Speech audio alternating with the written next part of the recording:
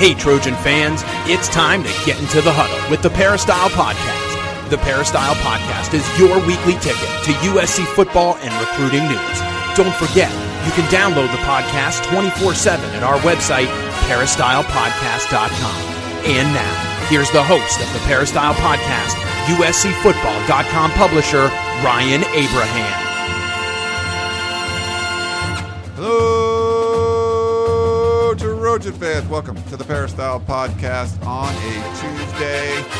We're going to take one final look at USC's loss in South Bend to Notre Dame. Look forward to homecoming with Arizona. Answer a lot of your questions. And when I mean a lot, there are a lot of questions. You guys called in. Record numbers, emails, text, it's all over it. So we're going to do our best to get through all of them and talk about all the things that you guys are interested in. Who's going to do that? I'm your host, Ryan Abraham, like we said, but I got Keely Eure in studio, does a great job for reporting on the Trojans for us here at USCFootball.com. Hello, Keely. Hello. What's going on?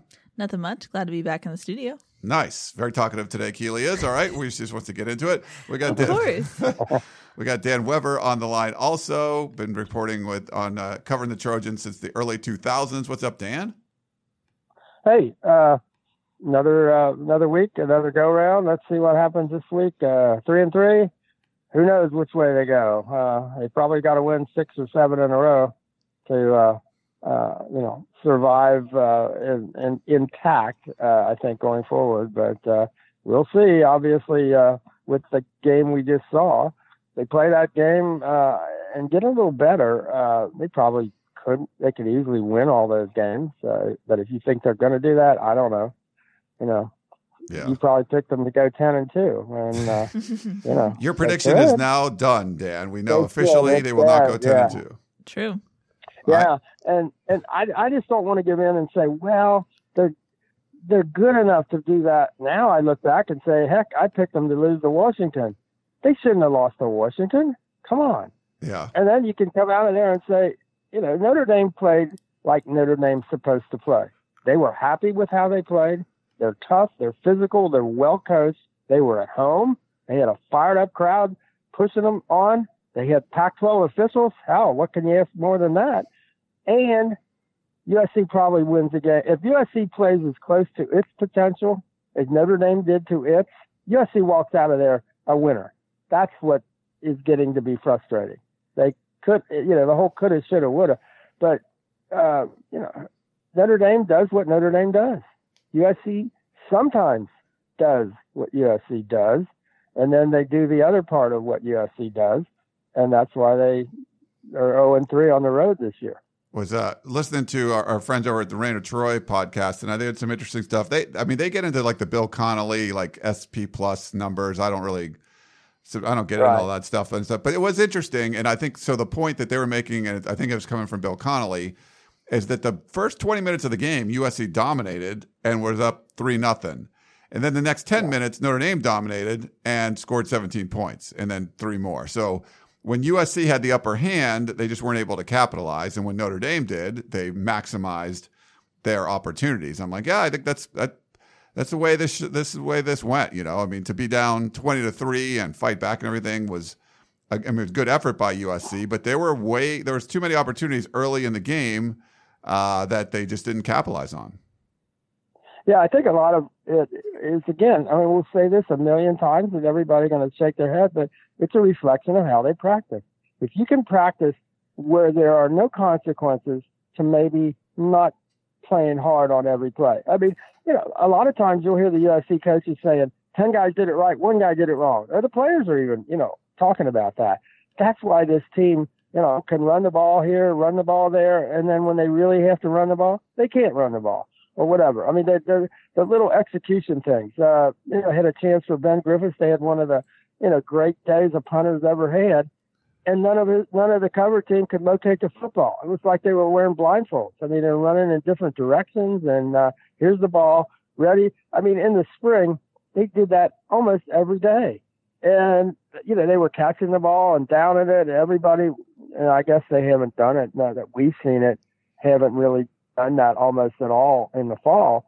And, you probably got to practice stuff like that. But, and then unfortunately for USC, the one time they do pin Notre Dame down at the 3, they give up a 97-yard touchdown drive. I mean, it's kind of maddening to watch this team with the opportunities it has not have the ability, as you said, with Notre Dame, where they just punch it in.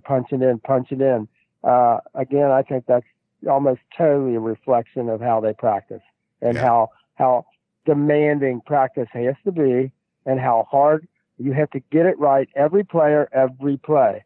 And I don't think we ever see that happening. And you see when you get up against a good opponent on the road, you got to be there on every play. And USC is not. And, 30-27, unfortunately, that's the result.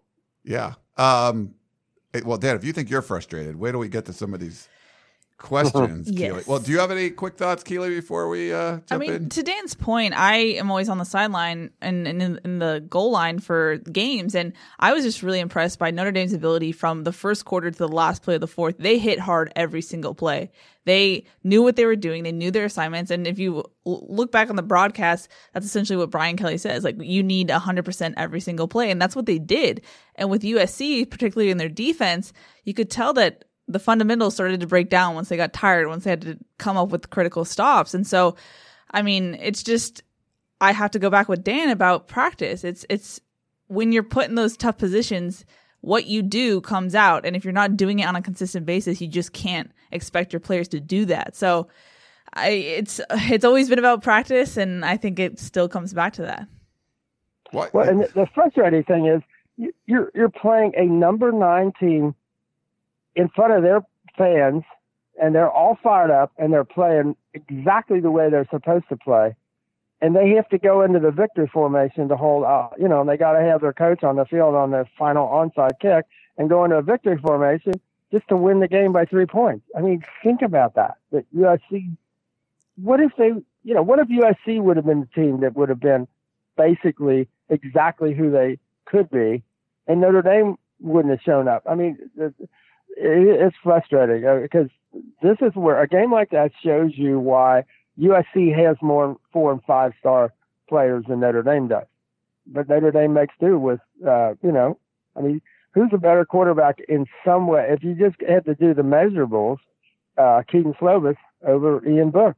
But Ian Book, has this drive, and he's got the ability to run the ball.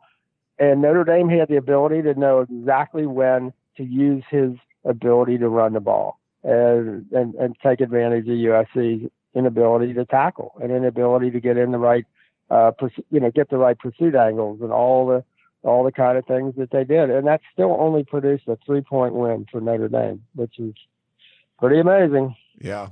Well, we got to jump into these questions. Before we do, you got homecoming coming up, and our sponsor, Trader Joe's, can certainly help you with homecoming. You got to go. It's a 6:30 game. It's on the Pac-12 network, so you should go because you probably can't watch it at home.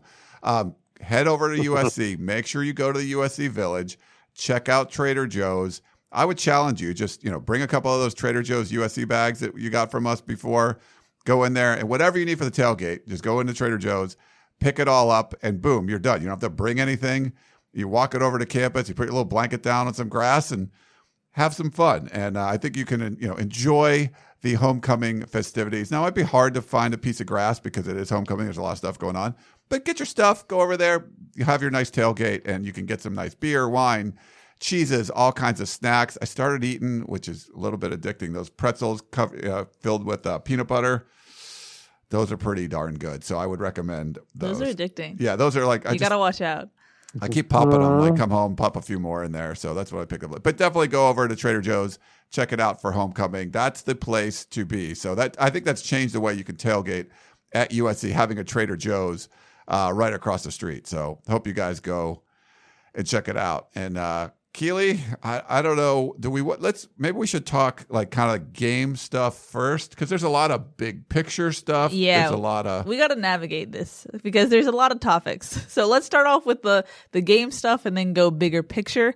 So let's start off with a question from Bruce. He says, Marquise Stepp is a good running back, but has he caught a pass this season? I believe one of the running back's responsibilities in Harrell's offense is being a safety outlet for the quarterback. Carr has great hands and so does Vavai, so I think they are both needed. Stepp does get more yards when the offensive line has not opened any holes, but do you think Stepp will make it through the season if he has to run through a brick wall every time he carries the ball?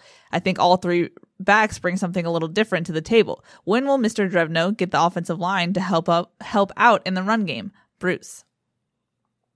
Yeah, I mean, I think they're doing a decent enough job on the offensive line. I think they're protecting the quarterback decently. I mean, it's not spectacular, but I thought against that Notre Dame defense, I thought that was a pretty good effort. I do think now with Vi out with surgery, Marquise has got no choice but to catch the ball. USC's got no choice but to throw it to him. It was surprising. He carried it 10 times for 82 yards. But after the game, Graham Harrell kind of let out that he said something about it looked like he was sucking wind there. And then I think he realized, I probably shouldn't have said that, and said, well, he's going to get more carries. But it was like, no, there was no reason for us to be, running him more than that, because that's about all he would seem to be able to handle. I wish USC's coaches didn't coach out of a sense of kind of fear of, is he going to be able to, is he going to drop the ball? Is he going to be able to catch it? Is he going to be able to pick up pass protection? Is he going to be in a good enough shape? I mean, my thought right now is he better be in good enough shape to run the ball more than 10 times. The Notre Dame kid, Tony Jones, ran it 25 times. I mean, what if USC had a legitimate power running attack to go with a passing attack? And Notre Dame got a power running attack, but they don't necessarily have the ability to throw the ball down the field. And USC does. I'm just thinking that alone, going into the second half of the season, if USC was able to really become a power running team, there's no reason. I mean, that offensive line, they're athletic enough. They've got to commit to it. They got to believe in it. And if you do, and if you run Marquise, he ran 8.2 yards a carry. If you got a guy running 8.2 yards a carry, the defense has to come up to try to stop the run. And then you set up the deep ball. You set up a lot of things in the passing game. So, I don't think it's not rocket science. I mean, they might be better off going back to, what they did, in the past, where they said they wanted to be able to make you defend the run and then throw it over you. But that may not be a bad way to go if you want to try to win the last 6 games. Yeah, I mean, when you looked at when they had success throwing the ball, what happened before that was that they had success running the ball. You had to Notre Dame had to respect the run game in order to open up things up, and it just doesn't seem like they're willing to commit to the run. And Dan, you talked about how they're not consistent enough where they'll do one run and then kind of shy away from it. Yeah, I mean, they have that bad first down play or something. Now you got 2nd and 10, and now you got to kind of throw the ball. And that's just that intensity that you just get play after play after play right, and it's how they got to do it. I think you got to be of the mindset that, you're going to drop 8 on us? Okay, great. We're going to run it right down your throat. Great, thank you. Here we come. That's that attitude. I don't quite see that they're there yet. That sense of whatever you do, we've got something to, counter that, and we're looking for you to do either one because we're going to come after you. And because they were so tentative, for example, I thought to some extent in turning the offense loose the first half, where they had things kind of going their way, but they still weren't maybe as aggressive and running as much tempo. And Graham Harrell admitted it, that at halftime he realized he needed to speed things up.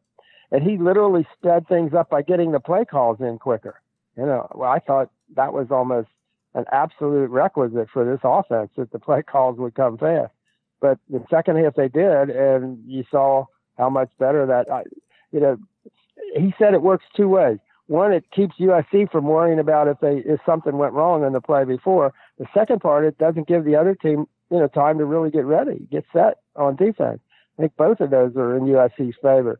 And one would hope that also would start happening where you'd see more tempo on offense. Yeah. Let's go to a question from Paul in Orlando. He says, hello, Ryan, Dan, and Keely. Love your show and listen all the time. I had a couple comments and a question. First, I felt Keaton Slovis in the offense played well after the first quarter. And given that Keaton hadn't played for nearly a month, I thought he was very good. Marquise is amazing in the way that he breaks tackles. Even Ben Griffiths, Keely's favorite, I'm not sure about that, but okay, had some great punts. Defense, I thought, especially the DBs and the D-line were very good. My concern and question is where and why are the teams running all over the defense, especially on the edge? Is it the linebackers? P.S. With the right coaching staff, the outcome is different, I am sure. We should be 6-0 with our talented and hard-playing team. Thanks, and fight on, Paul in Orlando. Well, I mean, I think it's tough now that they've gone to the four-man front, and you see those guys, the two ends, have the option of standing up or getting a hand on the ground, and you've got two linebackers. Okay, so the coverage at the edge isn't exactly great if the defensive ends are coming down and protecting off tackle, or they're in pass rush mode. You have it just looks like, so then you've got the corners basically who have to support the run on the edge. I think some of it is schematic. Some of it was poor, Christian Rector trying to play on that high ankle sprain that it just isn't healing really fast. And Notre Dame is so good at isolating him and putting him into situations where he's got to make an open field tackle against one of their speed backs, and that's just not tenable. I mean, you can't be in that situation. So whatever it was USC did schematically, and whatever it was Notre Dame did to get USC overloaded to one side and reacting, and then coming back, and nobody at USC seemed to react to it. I just think they're in a tough. The way they line up on defense, it makes it really tough to cover the edge. You got two inside linebackers. You're going to get one of them over there, or you can line one of them up wide, but still Notre Dame can make you react one way and come back the other way. Teams are smart, and they know where USC is vulnerable. And the secondary, as they came out of the game with a lot of bumps and bruises, because they were coming up and making a lot of tackles. And that's a tough deal, I think, with a young secondary, to ask them to make plays on the edge all the time. So they got to figure something out, because people see the films, and they're going to go there again and again. We have a question from Jared who says, I'm not big on in-game questions, but I have to ask because it's been bugging me for almost a season and a half. Why does Christian Rector play defensive end? He appears to lack the lateral quickness necessary to keep contained even on average D1 skill position players. He's an in-betweener, too small to play defensive tackle and too slow to play defensive end. Maybe you could rotate him as a third down interior pass rusher. Was wondering your guys' thoughts. Thanks for all the work you do and bringing us the latest information. Jared.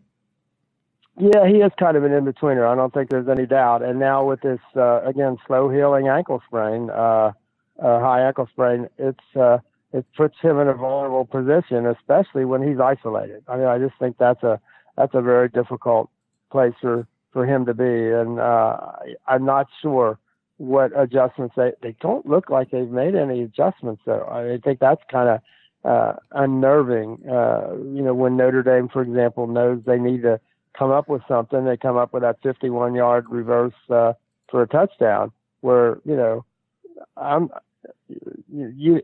if Christian would have had a baseball bat, he couldn't have done any good. He would need a gun. He would have needed a gun to stop that guy, because he wasn't going to get anywhere near that kid. And the farther they ran, the farther behind he got. And then there's no other USC player in the picture. I mean, it just. Yes, you got to do something. You got Khalil Tate this week, and he better be able to tackle quick, athletic, especially quarterbacks. And that again, I think, is a reflection of practice, because it makes the USC defenders, I think, a little tentative, because they know that they don't do that full speed in practice, and so they become a little hesitant to try to, not maybe always go all out and try to, get in where they think that, the running back's going to go with the ball. And, they're just, that hesitation, I think, really, really, really hurts them. And then the ability to finish. So you're playing against a kid like that, either Book or Jones, they're not going to go down with just a grab. I mean, poor Christian, I think a couple of times where he got his arm or he got his hand on, the running back, and the guy just kept running and he ended up on the ground. And got to figure something out. But right now we haven't seen anything about that, and we ask about it, but we don't hear any answers. I think the predicament too they have with Rector is that he's not 100%, but I don't think that they trust Connor Murphy or a Caleb Tremblay to fully replace him there. So I think they're kind of in a catch-22 where you want Rector out there because he's the guy in the depth chart to be that guy, but he's also not healthy. So, and I keep asking, like, at what point are you not getting enough from Rector where you need to put someone else in? And they're kind of coy about it, obviously, but I just think they're in a predicament there where you're not really playing with even Rector at 100%. Yeah, I think there's a lack of trust. And that was one of the, fatal flaws with last year's team was the coaches didn't trust the players. I'm not sure the players trust the coaches. Nobody trusted anybody, it looked like, as that thing, went to pieces in the second half of the season. I don't think you can play football at a winning level at the top, against good people without trusting your teammates to be there. And where you build that trust, practice. And that's just doesn't seem to be happening. This team, I think, has a better attitude about it.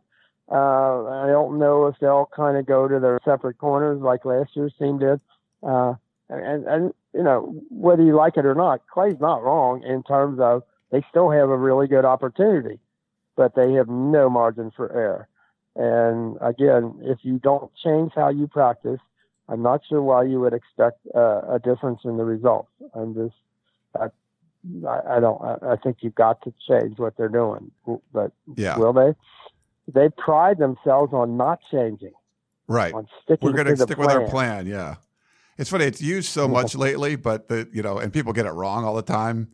But the definition of insanity, doing the same thing over and over and expecting different results. But it does. I mean, it applies because if you want to be better, you got to practice better. And for whatever reason, they're just like, nope, we made a decision to practice this way, and going forward doing it. So, but yeah, we'll play a voicemail for you here. Our buddy Curtis in Moreno Valley called, I think 5 times since Sunday morning, and called like 2 or 3 times before that. See, we joke about this being free therapy, but I think Curtis really takes it seriously. Curtis, yeah. I think Curtis wants me to answer the phone when this is going on. It's going right to voicemail, Curtis. We love you, but I can't play 5 voicemails every show. So we'll play one of them. But this was an interesting point about, what was the biggest issue USC going on the road? Turning the ball over. Well, didn't turn the ball over this time, but still lost. But I'll play this for you and get your thoughts, Dan. Curtis from Moreno Valley. Hey, no turnovers against Notre Dame. Great job. Hope we can do that the rest of the season. This was the best team on our schedule, and they barely beat us. They were afraid. 2 deep safeties, 20 yards back the whole game. With all their talent, they still had to do that. We're forcing people to do what they don't want to do, and you can run on it. Now, since Malapai's out, we're going to have to introduce the fastest player in California 100-meter history at tailback every now and then. Curtis from Moreno Valley. Yeah, I mean, his name was mentioned for the kind of without anybody asking that question. They mentioned Keenan Christon after the game. I guarantee you they've had a plan that, we're going to play him 4 games and save his red shirt. I just think, if a kid, I don't know how many of those kids are going 5 years now anyway. I just think if there's a place for him, and there has been, outlet passes. And I mean, USC could have maybe the fastest player on the field virtually every game. I would have thought that there were ways you could get him in the game, sneak him in the game. there are times if you give him an outlet pass and the defense is just a little bit tilted one way, he might beat everybody down the sideline. I mean, just a free touchdown if that could happen. But we just don't see the ability to be, that kind of, let's get him out there and see what he can do. I would guess you will see him out there some going now. I mean, they're committed. They've got to get him. I mean, Clay said, he loves that four-game redshirt rule. So he'll be out there. It's just a matter of when, if you say, well, we'll wait till the last 4 games. I just think you get him out there and see what happens at this point. He's a tough kid. He's shocked. I mean, the first thing everybody was shocked about was he's physical. He'll put his head in there. He'll bust it up inside. He's not afraid. He's not like a track star who's also playing football. He's a football player. So I think that could be, the opportunity for them to, figure out something else they can do on offense. But I would really be disappointed if he's not on the field this weekend. We have an email from Michael from Newport who says, has anyone asked USC if they filed a complaint for Coach Kelly being on the field or the phantom roughing the passer call that led to the game-deciding 3-point score for the Irish? Or has the Pac-12 come out with any statement on how the officiating impacted the game? Overall, it's hard to complain that officiating caused USC to lose the game. However, it is weird that one game when Mothershed officiates a game, USC is penalized in double digits and another only twice. Did Keeley or Shotgun catch anything from the sidelines that could explain this? Thanks and fight on. Michael from Newport. No, not really. Can't explain that. Yeah, at least Clay, did jump on it and got really upset. And you could tell the look on the face of the officials. You couldn't tell if it was, what are you talking about? We have no idea. We were watching the ball, or what? Even if we were watching the ball, Kelly was lined up. If the guy who catches the tight end who catches the onside kick, if he would have keeled over, Kelly would have gotten the ball on the next bounce. That would have been Kelly's recovery. So you missed that? How is that even remotely possible? And I thought that qualified for the kind of transparency that the Pac-12 is bragging about, that they've had to use twice in road games where their officials didn't perform. And I thought this would have been another one where they should have said, we didn't see it. We can't believe we didn't see it. It's our fault. But they should have come out with that Sunday night, like they've been bragging about, that they're going to be transparent and they're going to admit those kinds of mistakes. And they say only in like key moments, they got to be a big enough play, and you could say, well, a long shot, onside kick's a long shot, but it's a 3-point game. USC, they get the 15-yard penalty so then Notre Dame is now, or USC is now kicking off from the Notre Dame, from the 50, I guess. Yeah, they'd be kicking off from the 50. Well, if you get an onside kick recovered that you're kicking from the 50, you got at least 2 shots at the end zone. So that was probably something that we should have heard from the Pac-12, and we didn't. We'll find out today from Clay whether they pushed them, or what the Pac-12 told them, But, that was ridiculous. And do you ever hear in these intersectional games where the visiting team brings the officials, do you ever hear a game where and the 2 previous games where that happened this year for the Pac-12, at Ole Miss with Cal and at Michigan State with Arizona State, in both of those games, the call went in favor of the Pac-12 team. At Notre Dame, it didn't go in favor of UCLA. UCLA really got screwed there.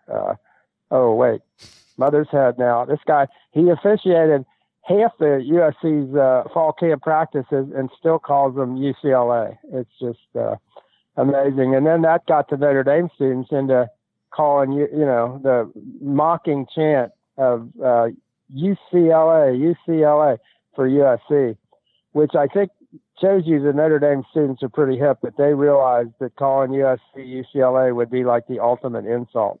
And but come on, you got to get better than that, Pac-12. So Jeff, the math teacher, has two questions, one of them relating to what we just talked about. He says, I assume that when these non-league games are scheduled, details like which officiating crews work the games are negotiated between the two athletic departments. Shouldn't USC's athletic department be trying to bargain for anyone but Pac-12 officials to be on the assignment? AKA, here's the deal, Notre Dame. We'll continue to play you every year as long as we don't have our own officials working the game. Thoughts, Dan? Well, we used to kid about that maybe is what USC ought to do. Is USC? There were times when USC got a better deal, and for a while the Pac-12, Notre Dame would bring Big Ten officials, and you would get a better deal in the Coliseum from the Big Ten officials than you did from the Pac-12. So that was kind of a joking point. You almost have to have your officials to protect you anymore if you're going on the road in a big game. But the problem is the competence of the Pac-12. I'm not sure they're competent enough to even protect you, even if they wanted to. Although, they did obviously protect Cal and Arizona State. They just weren't competent enough to protect USC. And I do think they were a little intimidated. I mean, the fact that they USC in Pac-12 officiated games, I think the total is 16.75 penalties for both teams. So then you get, the Notre Dame game, and there are just 7 penalties. I think the fact that this is a big national game in prime time at Notre Dame, I think it intimidated the Pac-12 officials a little bit. Whether that was a good thing for USC or not, I would think there looked like, Healy, you saw it, looked like a lot of holding going on down there. Yeah. On the field. I mean, Notre Dame looks like Stanford when Stanford's good, and they, basically there was a lot of holding going on. Yeah, but it tends to happen. I mean, it happened in the Utah game, happened in UW, and I talked to some of the defensive line guys, and they're like, "Yeah, you just assume it's going to happen every game, but it's what you can do about it." And Chad K said as much too, but consistency would be nice from officials. Yeah, I mean, that same crew had, I think it was 17 flags on Utah and 12 or something on USC. 11 on USC, yeah. Yeah. And then you go there and it's like really hard to find one. And the one that they did call was like, the roughing the passer was a terrible one. So I'm sure USC had other penalties in that game too that they didn't get called. But there's that's not consistent. If you have an umpire, you want him to be consistent. Maybe his strike zone's a little big, maybe it's a little small, but whatever. You know what it is. Right. If he gives you the inside pitch or whatever, and with the Pac-12, it's more of a random factor. Like it might be. You have to feel it out each game. Yeah. You just don't know. It's random in the game itself. That's the other thing. It's not just from game to game. One game they call one way, one game they call the other. It's from play to play. You're not sure what. I mean, and the USC people were upset because they said, "Hey, you think Keaton didn't get hit later than that and no call?" Yeah, he did. It was just normal play, but he. Book didn't get the latest hit on a quarterback in that game, but when it happened to Keaton, there was no call. I mean, that's I don't blame them for being a little upset. And then Jeff has a second question. He says, also, what happened to all the talk of air raid finding open grass? From what I've seen, Pittman and Vaughn's almost never run routes that take them more than 5 yards away from the sidelines. Thanks, Jeff, the math teacher from Fountain Valley. I think when they dropped the 2 safeties, in the middle of the field, and then they basically drop 8. And that was a surprise because I don't think Notre Dame would do that as much. But they're basically saying we're not going to let you have any open grass, and you're going to have to figure places in between. And then they basically doubled Pittman the whole time. I mean, they're all afraid of Pittman. They're not going to let Pittman beat you. So I thought they did a good job of finding Amon-Ra and getting those shallow crosses that he does so well. I just think they need to run more plays. They need to run the offense faster, and they need to give themselves chances to make more plays. They just have to do that. You don't want it looking like a regular offense, and right now it looks more like kind of just a regular old offense. And I thought that was not the idea this year, that you would make teams. So you get Notre Dame dropping 8. They don't do that almost ever. So that's not something. So now you got them out of their, comfort zone. That's a good thing for you. and you've got to figure out how to, take advantage of it. And I'm not sure that obviously they can do bad with the passing attack, but just 35 pass attempts. Last year, I think USC threw the ball, was it 37 times in the first half? 30, something like, against Notre Dame. And so that's kind of the way you maybe needed to go. And yet they'll say, well, but our run game was going well too. But it's got to pay off a little bit more. You can't stop yourself. And that's where, that consistency comes in. And I think consistency is what happens in practice. We got a voicemail question. We got a lot, but here's the next one, I guess. Here you go. Hey guys, thanks for taking my call. I think a number of people have called in and spoke to Clay Helton's sort of repeated sense of communication with how he approaches every single game. He says the guys played hard, they did their best, and sort of repeats the same things, whether it's a win or a loss, and know that bothers a lot of the fans that have tuned in and want to see him a little bit more fiery. I guess my question is in relation to the team's communication department. I know, or I've been watching the Pac-12 network and seen the guy, Tim Tessalon, and him come up, and it seems like he's more of a information type of communicator, as far as he would be able to tell you game notes or how many touchdowns a USC quarterback has thrown in consecutive games, but never got the sense that he was much for strategic communications, and wondering if there is a strategic communications officer for the team, because it seems like there is definitely room for one that could help sort of retell this narrative for Clay and help him realize that every time he gets put up for a press conference, he digs his own grave with the way that he speaks. Thanks for taking the question and for all that you guys do. Yeah, I think that's a really good point. I think Clay is his own strategic, communication guy, and I don't think that's ever been built in much to USC. It's mostly, we're USC. If we're good, everybody pays attention to us and listens to us, and if not, we'll just all look the other way and act like it's not our fault. But yeah, I think Clay could do with some coaching, and some of the themes I think that he has developed. I think fans want to see, okay, we're really pissed off now. This shouldn't have happened. We shouldn't be 3-3. We ought to be at the worst 5-1 just because Notre Dame is number 9 in the country and we're on the road. And the game turned out and they played really well. But you don't hear that. You want somebody that is just beside himself after the BYU game. And then at Washington, you want somebody who would say what I would have said is, that's a team we should have beat.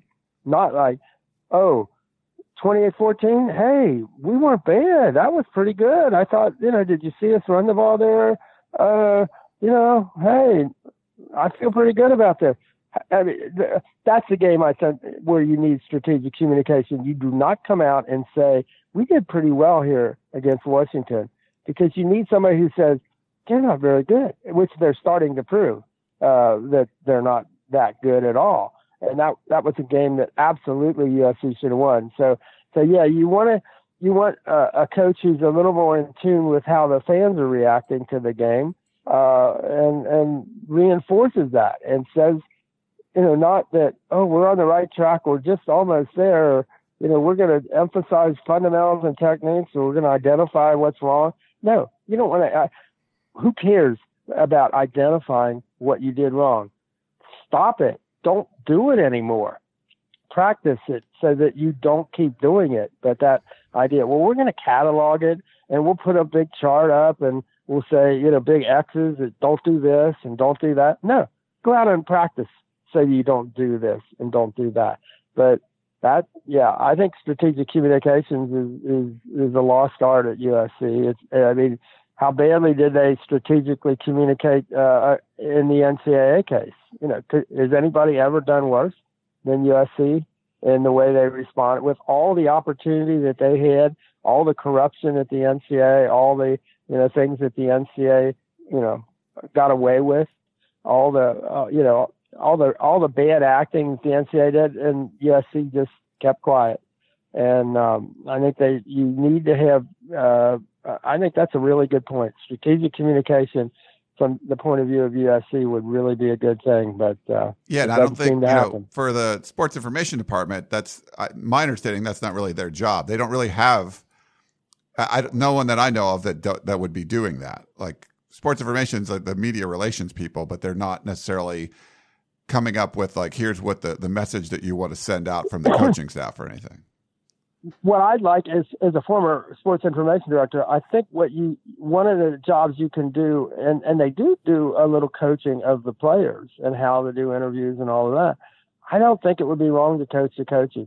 And I don't think it would be wrong to be listening to what the fans are saying and maybe responding to or telling the coach, it wouldn't be maybe a bad idea to emphasize this or de-emphasize that or whatever. I think that's where being a professional, public relations person, I just think they don't have anyone who sees their job as public relations. They see their job as media information or as we see every single game, media management. See that corner back there? I want all you guys back in that corner. I don't want any of you near the post-game meal table at all. Get back there. Okay. That's probably the emphasis that we get from USC. And you'd probably like to see that emphasis a little bit broader and a little bit more proactive, I would think. We have an email from Rodney from Fort Lewis, Washington, who says, well, boys, our team played hard. We have a real talented bunch of boys on our team, and I feel like we stayed in the game because of the talent on our team, not because of the talent of our coaches. Get rid of this coaching staff ASAP. There's no reason SC should have lost this game. USC has way too much talent on their hands to be losing games. If we had a coach that knew how to use this plethora of talent that we have here at SC, we would have another national title on our hands. How did USC lose this game, and what are the key factors on why USC lost this game? Well, I think you could almost even accept 30-27 on the road at Notre Dame. They played well. If you hadn't lost at Washington and at BYU, you'd be 5-1. If Notre Dame's number 9, you'd probably be number 10, whatever. And you'd still have a chance to finish a really strong season that you could all feel proud of. The fact that you've already lost 2 games to not Notre Dame, to inferior teams, I think is the problem. And then the idea that, Notre Dame played really well, and they barely held on to beat a USC team that didn't play all that well all the time, and mixed in, good plays with the bad. Still looks like they need to do some work on defense, and yet there they were challenging them, right at the end. And USC, it's just they're so close in so many ways, considering all of the issues. And if you come away from that game, you say, wow, Notre Dame is really well coached. And I don't ever remember somebody saying, man, that USC team is well coached. It's like we asked Clay last week about, you always hear the comments about like a Notre Dame, boy, they're physical. Hey, they're really physical. I said, when do you ever hear that about USC? When does anybody ever say they're talented or they scare you because of some of the things they can do, score quickly and be explosive and all that. But I can't even remember the last time somebody said, yeah, that USC, they're a physical team. No, they're not. And yet that was the big secret. I think the whole Pete Carroll time until it kind of faded off at the end was USC had the reputation of being, Hollywood and stars and whatever. And they'd get on the field with those SEC teams or those Big Ten teams, and they'd punch them in the mouth, and everybody'd say, wow, they're way more physical. We didn't quite realize how physical they were. That's what USC's got to be. They got to become much more, a physical force out there. And, it just is not happening.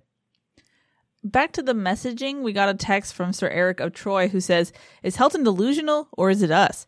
Clay Helton seems to think that all he has to do to be considered a successful head coach is to win the southern half of the weakest conference in the group. I say this because he couldn't care less about how we appear on the national scene or any game we lose outside of the Pac-12 South. Is it possible that someone told him this and we are the ones who are silly enough to think otherwise? I mean, hey, he fooled us once already when we thought he would be gone, though he did not appear worried at all. Might he know something we do not? He speaks of the Pac-12 South not as a consolation prize, but as his only goal, as if we should all see that as good enough. What are your thoughts? Well, that's why I refuse to go with a bad prediction for the season. I'm not going to lower my expectations based on other people. And, I don't think you should let USC off the hook and say, well, all that matters is the Pac-12 South getting into the championship game. No, that's not. You're USC. You got to act like it. And, but there's where, I think Clay is a strategic, communicator. I mean, he's got a message and he sticks to it. And, has the expectations been lowered? Absolutely. Is that a good thing? Absolutely not.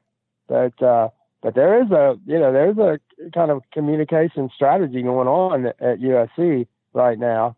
And, it was one that said, for example, it doesn't matter what happens at Notre Dame. And this is before the game because we still have our whole second half and our whole Pac-12 South future ahead of us. So, now obviously in the next couple of weeks that could come to a crashing halt if you don't win games where you just absolutely positively, have to win them.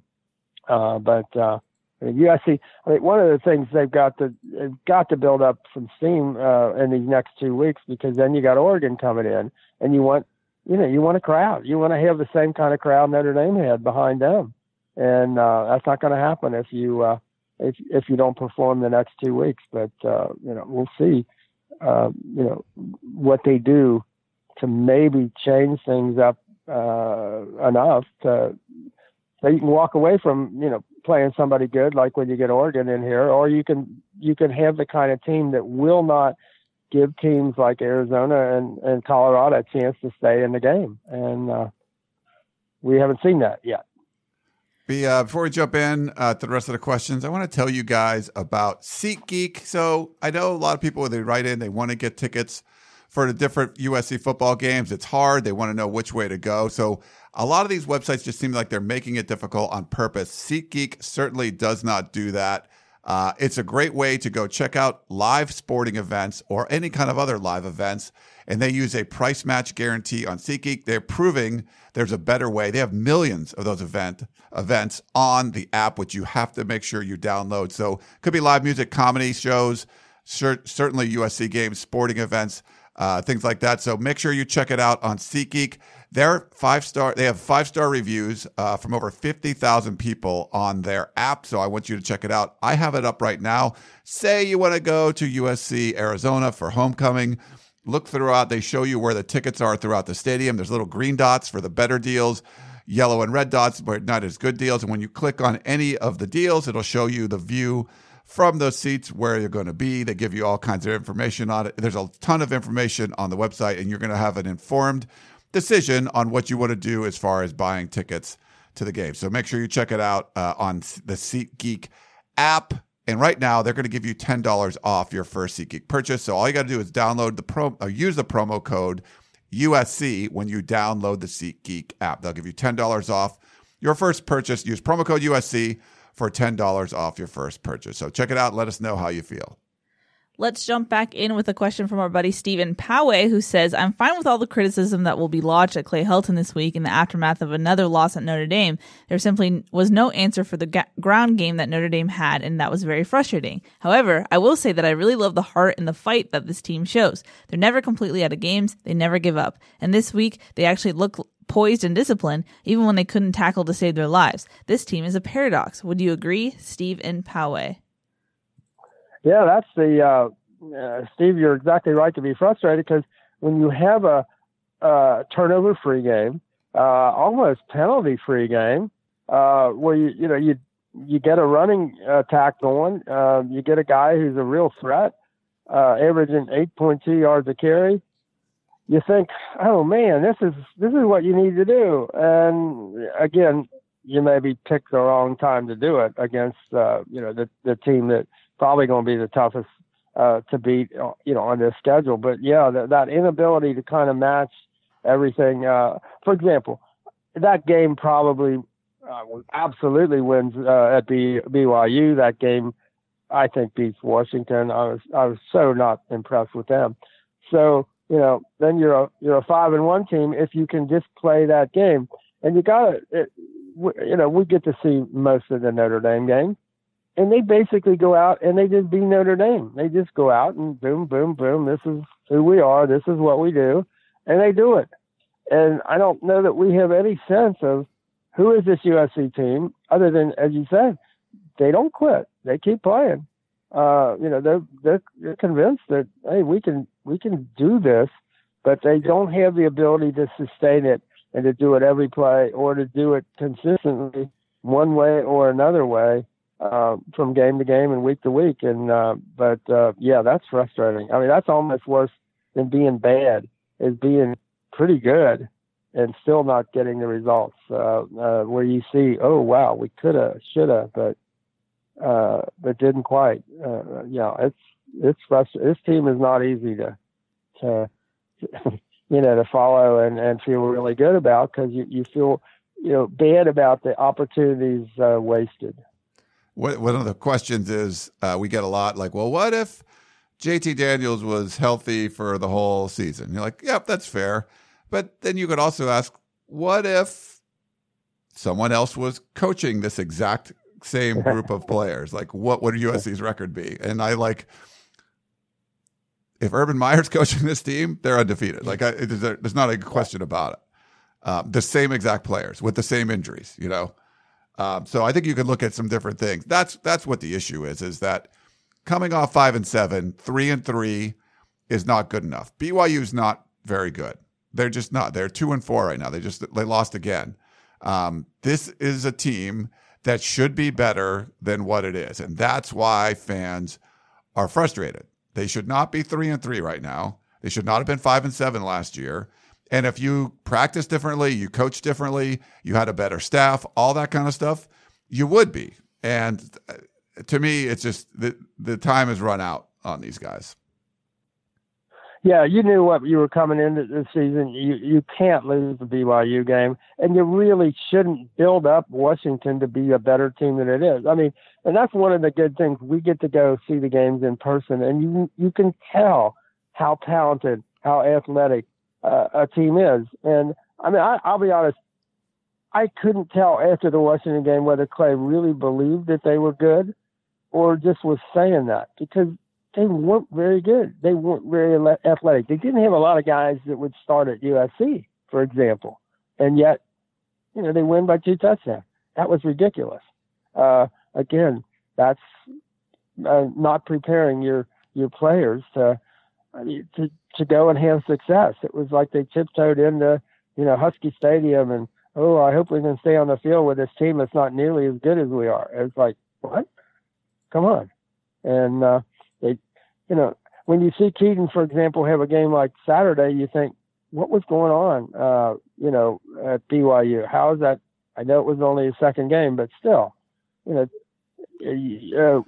Graham keeps saying about how special, Keaton is, I don't think he's totally wrong there. But then you get a 3-interception game, and you think, where did that come from? Is that preparation? Is that the game plan? What didn't happen? And something didn't happen. Keely, I know you hate when I do this. I'm sorry, but I got to do a little tangent. I know we don't have a lot of time, but okay. While we were doing this, and I instantly thought this when I saw it was a tweet from the USC Trojans account. I don't know if you saw this. Did you have any sense? So USC tweeted out on Saturday, USC will host its annual zero waste game with the recycle emoji there. Yeah. At President Folt has some tips to help USC win the Pac-12 with in the zero waste challenge, or the Pac-12 zero waste challenge. Fight on, #USC zero waste. And so I was like, there's going to be some replies to this. Because, I mean, they could reply, they could tweet out USC cured cancer, and there's going to be all kinds of fire Clay tweets. But when you do something like that, so Stuart Mandel tweeted up, "Can't tee him up like that," with a picture of that tweet, and then the first three replies are from our buddy Jason Kane. Is that Jason in Longhorn Country, or is no? That's Jason from Japan, who actually sent us a question this week. Oh, okay, Jason from Japan. He says, "Fire Helton, you'll remove the most waste on our campus." Super trader, Helton wasting school's money. Whatever said, every game is a pile of waste with Clay Helton. So you knew there was going to be something, and it's social media. What do you expect? Right, but that's still like if you want to talk about strategic play, like maybe that strategic communication stuff, like that could have helped. Okay, but they're doing this Pac-12 challenge. What are they supposed to do? Not tweet about it? I think you have to do it in a different way. Like what though, Ryan? I don't know. I mean, they're in a corner. Yeah, it was like the end. Remember, if you were the end of last year, where they had to stop interviewing Clay Helton because even if you put a picture of him, you could have put a picture of Clay Helton on the screen saving a baby from a burning building, and they would have booed it. Like that's just where it was. So yeah, so I don't know if you could actually tweet something, but I don't know. Maybe I don't know. What do you think, Dan? It's yeah.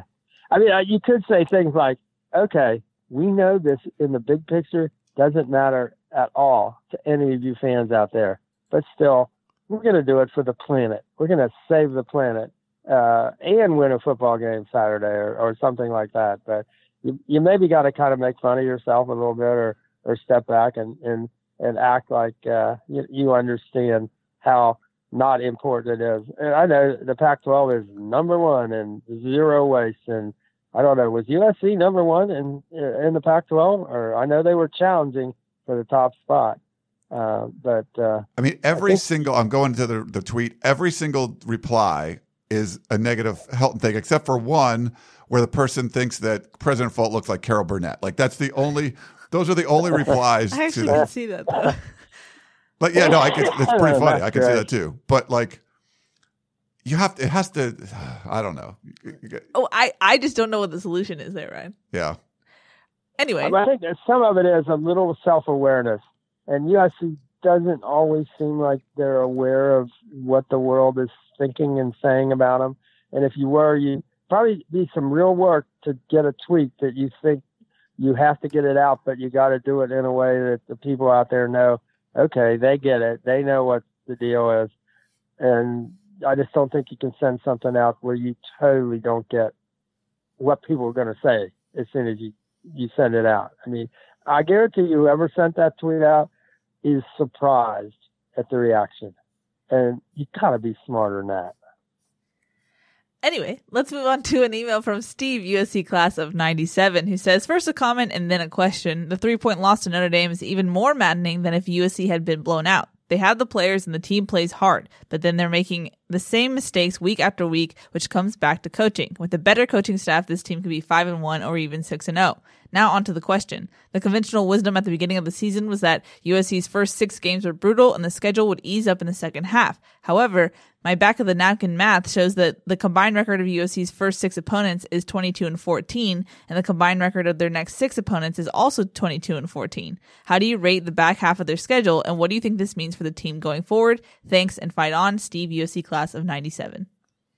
Yeah, the front half is still probably a little better just because, they caught Utah short week and on the road. That was a super break. So maybe you don't, count that Utah team as that Utah team because the numbers are ridiculous as far as Pac-12 teams on the road on Friday. They're screwed. But with the presence of Notre Dame on the road, you probably got to go with the front half. The thing that's changed is the way Cal and Arizona State are playing. I think you had the sense that Oregon was going to be good. I think they're a little, they were going to be a challenge. They've got, some talent and all of that. They look like they're managing things better on defense than we've seen. So Oregon becomes more of a threat than you thought, even at the Coliseum. And then you've got the 2 road games at Cal and Arizona State, both of whom with very little talent, I thought, last year. A couple of players here and there, but both beat USC at USC. So the second half is not a walk in the park. I mean, I think USC is probably capable of losing to everybody on the schedule in the second half. I don't think, obviously, if you could lose to UCLA the way USC did last year, that's a possibility. So, I mean, this is the kind of schedule that you better show up every week. You better be ready every week. Your coaches better be ready. You better, you better probably, consistently play up to your ability, and no more excuses. Stop the excuse making. Stop the, we tried hard or whatever. No, you're USC better than everybody on the second half of the schedule. They got better players. They should not lose. But, I don't know if anybody's going to make that bet that they could run the table on the back end of the schedule, but they've gotten a choice, I think, at this point. They put themselves in a box. Yeah. We have a voicemail, and this person has a little bit of beef to pick with you, Dan. So we'll play it here. Uh-oh. Be careful. Here we go. Hi, guys. Daniel out of Los Angeles. Just have a quick beef with Dan Weber. Dan Weber's a good guy. He means well. He does great work. But this past weekend, yesterday on his instant analysis, Dan kept mentioning USC playing Notre Dame like it's like some kind of true test in college football, that if you play Notre Dame tough, it means you can run through the Pac-12. And I mean, Notre Dame is decent, but let's all be honest. Just playing Notre Dame is not like playing the best in the country. Yeah, they're a good team.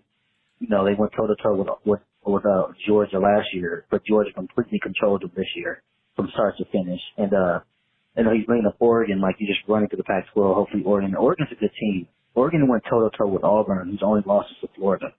So, I mean, you can't just say that, playing Notre Dame tough means you walk through the Pac-12. Arizona State went down to Michigan State and handled them with ease. So these next games, Arizona State, Oregon will be really tough matches. There's no walkthrough with it, especially with this USC staff. Yes, USC has the players, Dan, but they don't have the staff to match up with these guys. They're not just going to walk in and beat Arizona State or just blow through Oregon coming to the Coliseum. These are going to be two tough games that I would like to see them win, but it's going to be tough. I don't really see USC with this coaching staff beating Oregon or Arizona State this season. I just don't. Like, Notre Dame is good, but playing them at home is not just the end-all, be-all of college football. It's still Notre Dame. I mean, they're okay, but they still have a long way to go. But fight on. Your thoughts?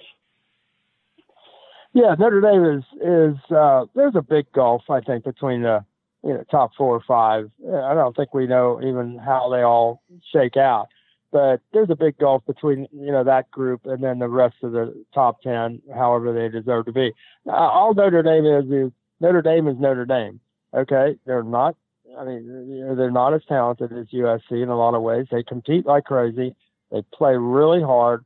They're physical. They're really well coached. So that's a good challenge, I think, on the road for USC. So that's the thought is, if you can go there and play that team and play up to your ability, then you've got a chance. One of the advantages, you get Oregon at home. I mean, you got to build that into your thinking about the schedule. So I think USC playing Notre Dame, let's say USC beats Notre Dame on the road, they should beat Oregon at home. I get, there's no obvious transit of property, that follows through on something like that. But I think Notre Dame was a good test in terms of they're a legitimate top 10 team, and they're legitimate physically, and they're legitimate in terms of their coaching and in terms of their mentality. I mean, they really expect to win every game. Whether they're as good as Georgia or not. I was surprised. That game, Georgia now, you're starting to question, how good is Georgia? And there are a lot of ways you can question everybody in the country, I think, at this point, but or not everybody, maybe not LSU now that they've got an offense. That's pretty impressive stuff. And Oklahoma with Jalen Hurts, you got to say, wow, they've figured some things out there. But if USC, figures some things out, they have by far the best players in the past. I mean, USC has 47 4- and 5-star players. Clemson has just 40. And Wisconsin has, I think, 9. I mean, so USC whether you say, once you get into the season and then they should, do this or should do that. But basically, as you said, if you coach them up and get everything right, you ought to have a good way, with this schedule. And I don't disagree. I think, Herm Edwards has done a wonderful job at Arizona State. I mean, go and beat Michigan State at Michigan State is just terrific. And Oregon, they're handling their game day stuff better. They were not that great a team, especially on the road, but their defense is much more sound. I'm not denigrating the Pac-12. I'm just saying that if you just line everybody up in the Pac-12, USC has the best players. And does that mean, and the way this season's going, if USC could have gone in there in the South Bend and beat Notre Dame, then it tells you something good is happening for USC that would play out well the second half of the season. But yeah, not to denigrate the way the Pac-12's done. I mean, I think, Justin Wilcox has done a terrific job at Cal. Herm Edwards is just give him all the credit in the world. Way to go at Arizona State. They have enough good players. There's no question at both of those places. And yeah, this is going to be challenging. In fact, I don't even say that the Arizona and the Colorado games aren't going to be challenging. And who knows with UCLA after last year. So yeah, this is not to put the Pac-12 down. I mean, the Pac-12 is better, I think, than the Big 12 or the ACC this year. And I'm not even sure, head to head with the Big 10. You could take Ohio State and Wisconsin out of there. I'm not sure where Michigan fits in. I don't think the Pac-12. So again, that's not a put down of the Pac-12. It's just I just thought it was a good marker for USC if they are able to show up and play. And now we say, well, it's a good half marker. But not the full game version. So yeah, I don't know that USC's got a better chance in Tempe than they had in South Bend. I don't know. Now I'm going to pull out a question, one of the questions from Pissed Off Trojan Rick, who says, our offense, Bama and Oklahoma have elite receivers who are game planned for, but somehow they have offenses that still get them the ball. We have 3 elite receivers, but we never run any jet sweeps, motions, just the same old fade routes. Screw the air raid, urban or bust. There are no other options. He's elite. I don't even want to hear about anyone else who hasn't won a title. So I guess this is about the offense. So, Dan? Yeah, I mean, that's not a question. So yeah. I guess it doesn't need an answer. But yeah, I mean, it's a good opinion. That's a good opinion. I mean, I can understand that opinion completely. It doesn't look like the air raid. You're right there. It just doesn't look like that. It looks like an offense. It just doesn't look, doesn't look that much different in some ways from last year. Yeah. How do they not distribute the ball more? Is it their inability to immediately force teams to get out of drop an 8, for example? I mean, if they drop 8, you pound the ball down, score right away. They think twice. If they do it again and you pound it down and score again, they really think twice about keeping on dropping 8. And I just think you have to punish people. And I don't look at this team as the kind of team that's going to punish you. Whereas Notre Dame, not all the time, but when they got things set up the way they wanted them, they punished USC. And I would like to see USC start punishing people. Okay, you're going to do that, we're going to punish you. That just doesn't seem to be in their DNA. And I think you need that in your DNA in college football now. Teams, when Pete was here, I don't think there were as many teams that it really, really mattered to, so that they were doing things, every single thing you could do to be really good. I think it's different now. There are more teams doing things really, really well, and you can't not do them really well.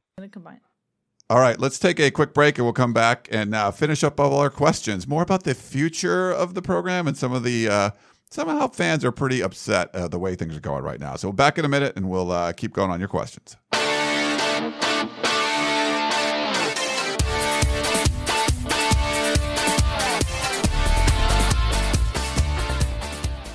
This episode is brought to you by Progressive Insurance. Whether you love true crime or comedy, celebrity interviews or news, you call the shots on what's in your podcast queue. And guess what? Now you can call them on your auto insurance too with the Name Your Price tool from Progressive. It works just the way it sounds. You tell Progressive how much you want to pay for car insurance, and they'll show you coverage options that fit your budget. Get your quote today at Progressive.com to join the over 28 million drivers who trust Progressive. Progressive Casualty Insurance Company and Affiliates. Price and coverage match limited by state law. All right, here we go. Let's play a voicemail for you, Dan. Here you go. Hi, this is Richard from Palm Springs right after the Notre Dame game. I have to give SC credit for the way they played tonight, and maybe the or roughing the passer call against them was the difference in the game. Maybe it wasn't. But the same scenario, they lost the game. And it seems I've been watching the same scenario for 3 years or more. Actually, probably since Pete Carroll left, there has been no change in the way SC plays football. Win a game, lose a game. I don't see anything moving forward. And again, Hilton was saying, they made one more play than we did, and then watch us here in November. We've got 6 games left to play. It's like, well, Clay, I watched you in September, I watched you in October, and I don't really see how the new president and hopefully the new athletic director can see the football program going ahead with Clay Helton as the coach and taking us to the next level, or the level that we used to be at SC, contending for national championships every year. I like Helton as a person, but the great Leo DeRocher used to say that nice guys finish last, and I feel that's the way we're going with Helton. So I enjoy your show very much, and hopefully maybe SC can play a better game next week. Fight on. Take care. Bye.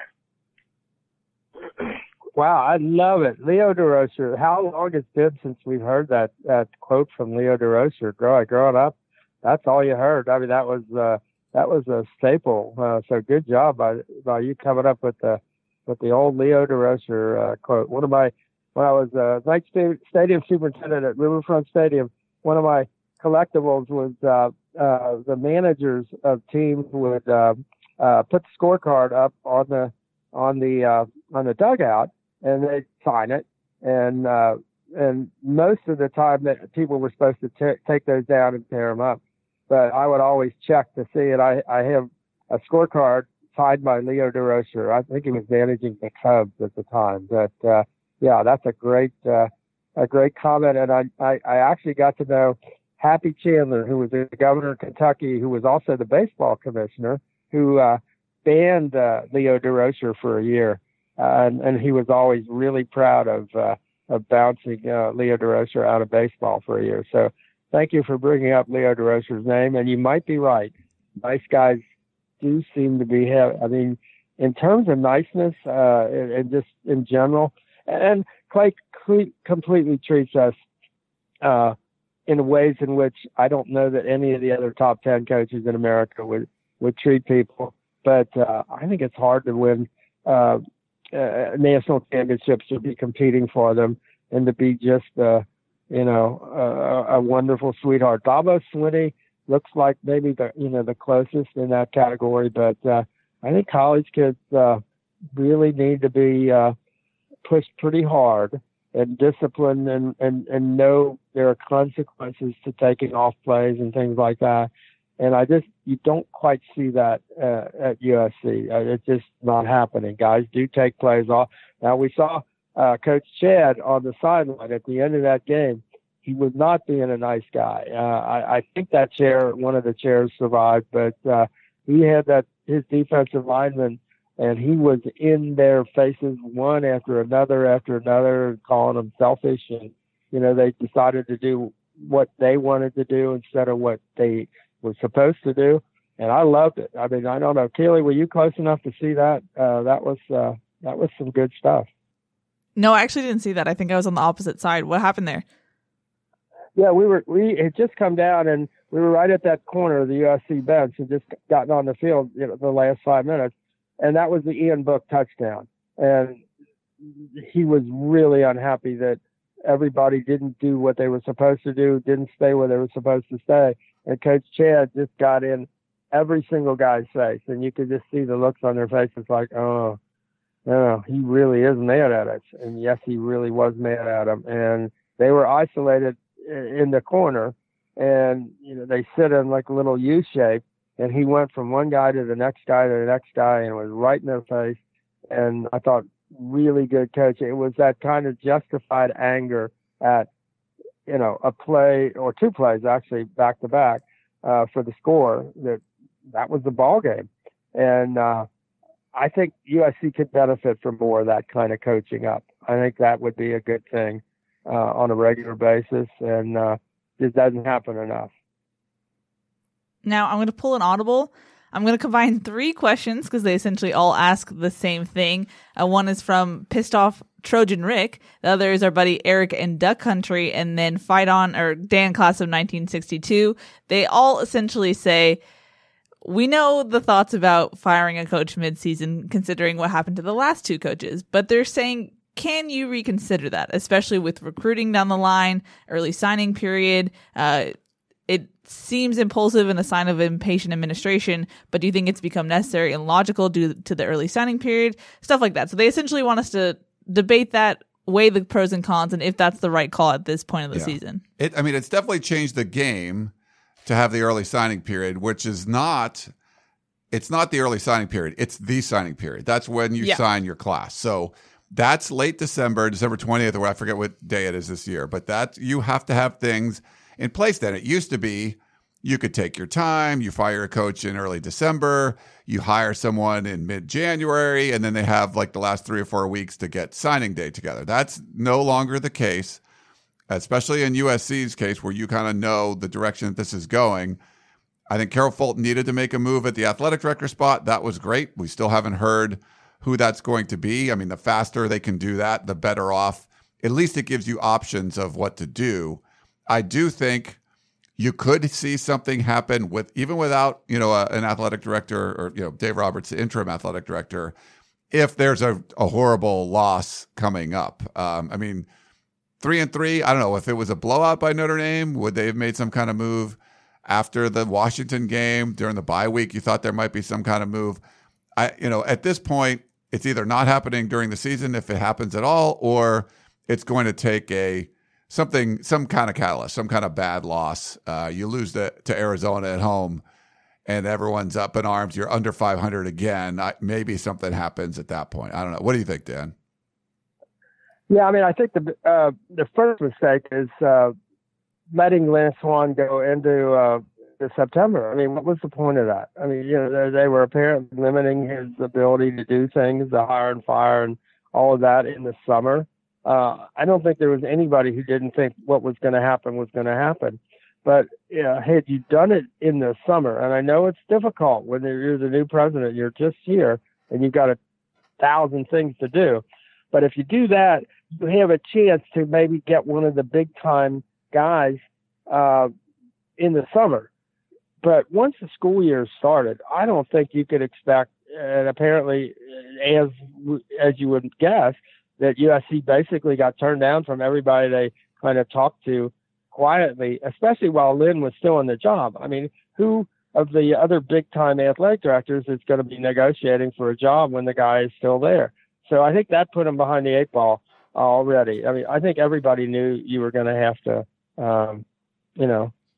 make a change there. They didn't. Then they did, and now they're scrambling to find somebody who would be available on fairly short notice for something that really, really, really matters. And and now they're playing catch up, which is not unusual for USC. I think the whole question is what coach is available, and I think everybody knows what direction we're looking at, and that changes everything. If that coach is available, I don't know that you need to have an athletic director. I don't think it matters. But then, President Folt will be doing what she said she wasn't going to do, which is hire and fire football coaches. I don't see any other way around it. And I think if it's going to be Urban Meyer, she's going to ultimately make the decision anyway because of those issues that everybody, knows about. And it's going to be her call. And I don't think she can avoid it at this point. And, she might have to go back on what she said, that I don't hire and fire.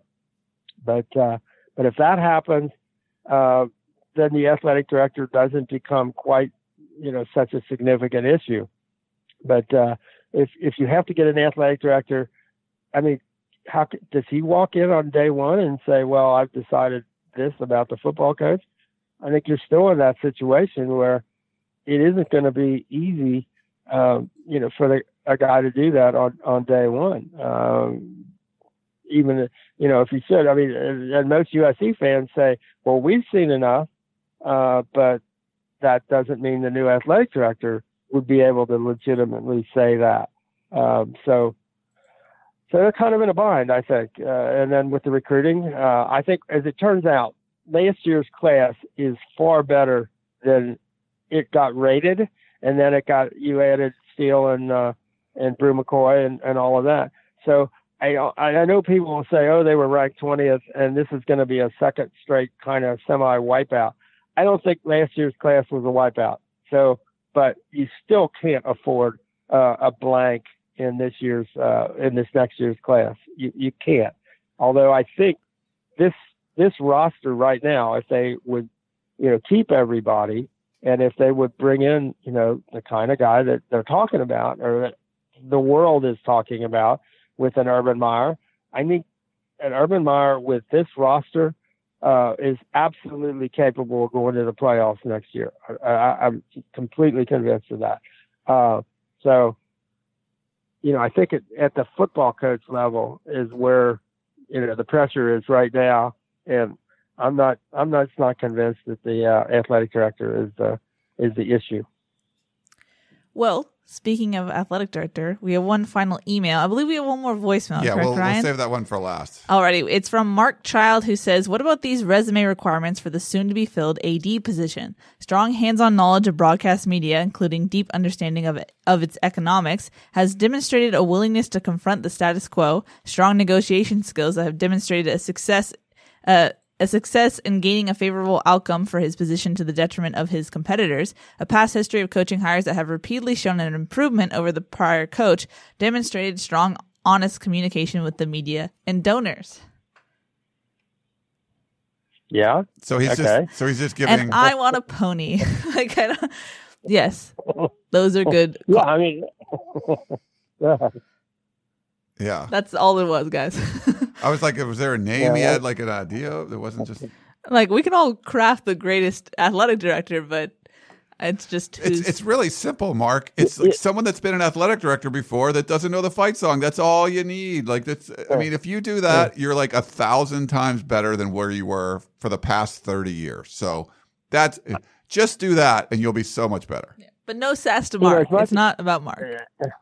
Yeah, as much as I'd like to see it, somebody, a professional athletic director who knows how athletic departments are supposed to run, I'd really like to see somebody who could come in and lead the Pac-12. USC needs to be a leader in the Pac-12. I mean, it's been nowhere for, the last two athletic directors. And USC, the Pac-12 needs USC to lead it. Yes. And USC needs to lead the Pac-12. And I want a guy who has maybe a broader vision and I want somebody who can think about, should USC stay, when push comes to shove, should USC, is that the best future for USC staying in the Pac-12? And if it's not, what is the best future for USC? And where does that go? And I want somebody who can think those thoughts. And I mean, honestly, if you approached anybody in the last two terms with something like that, they're like their eyes crossed. And we're like, what are you talking about? That's crazy. That's just, no, it's not.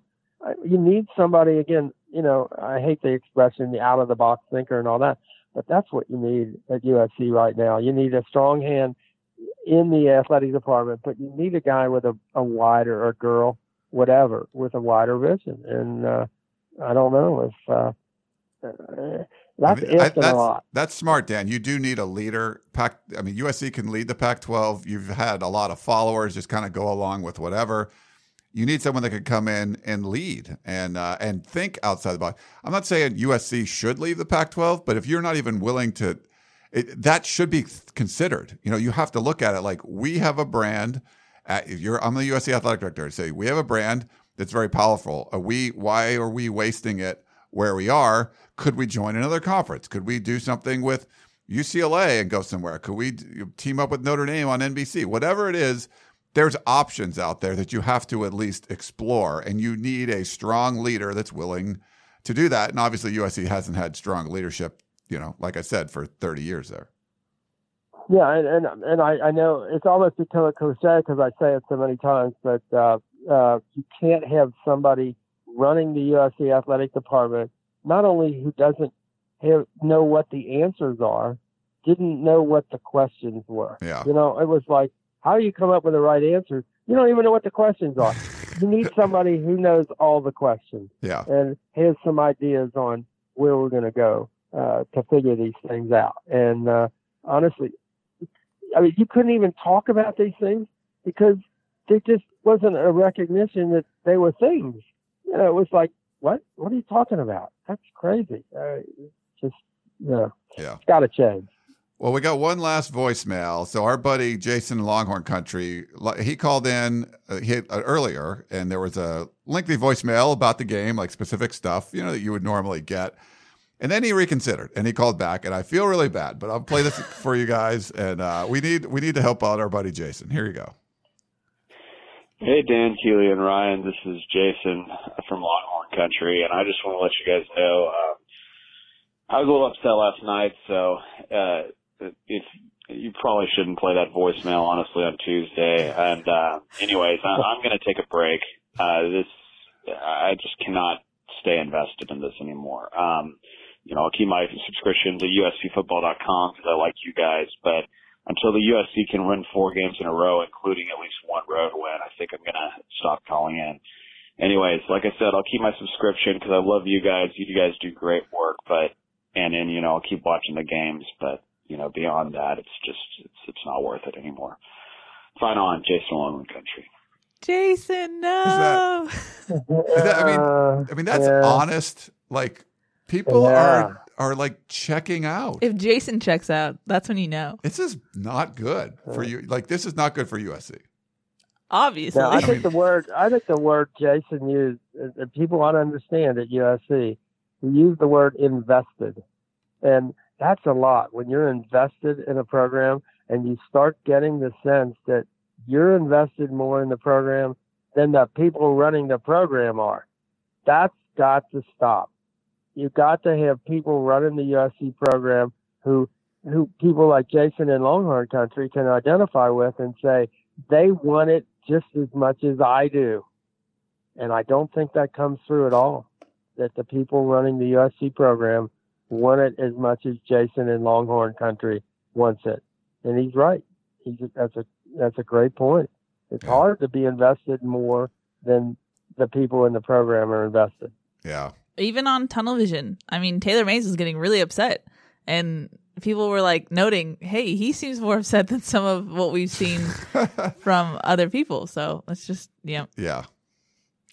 Well, I mean, one of the reasons I don't think you see many of the old great players around is they can't stand it.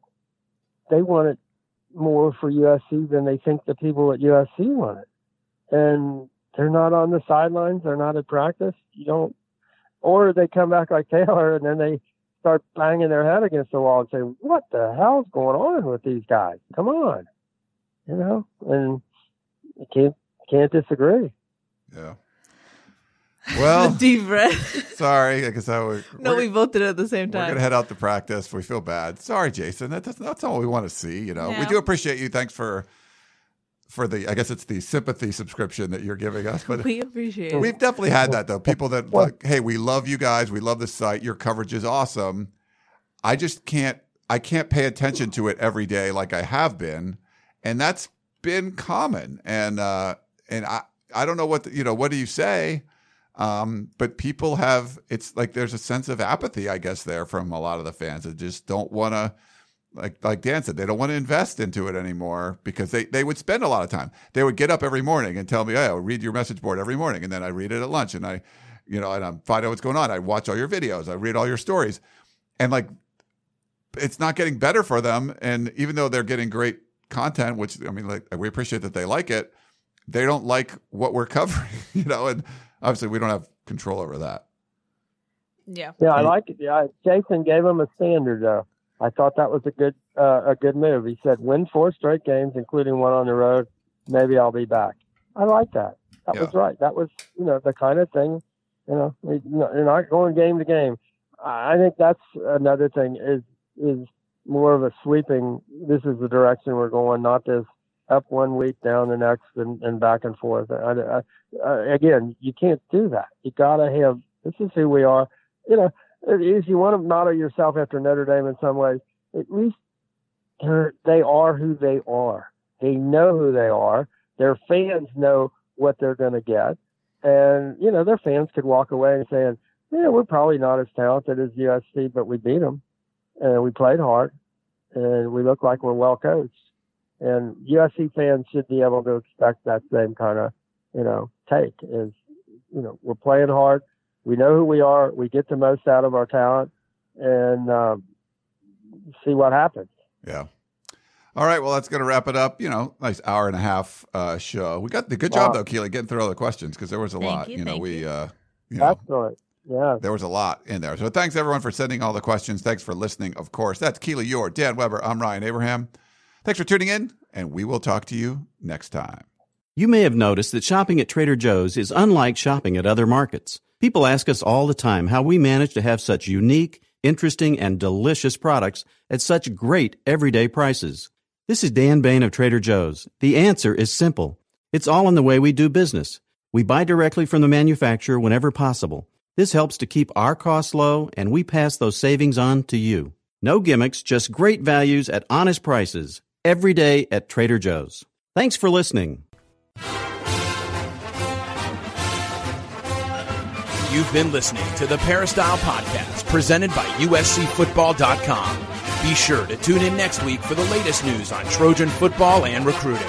Don't forget, you can automatically download the podcast directly to your smartphone or tablet for free. Just click the iTunes link on PeristylePodcast.com or search for Peristyle Podcast at the iTunes Music Store.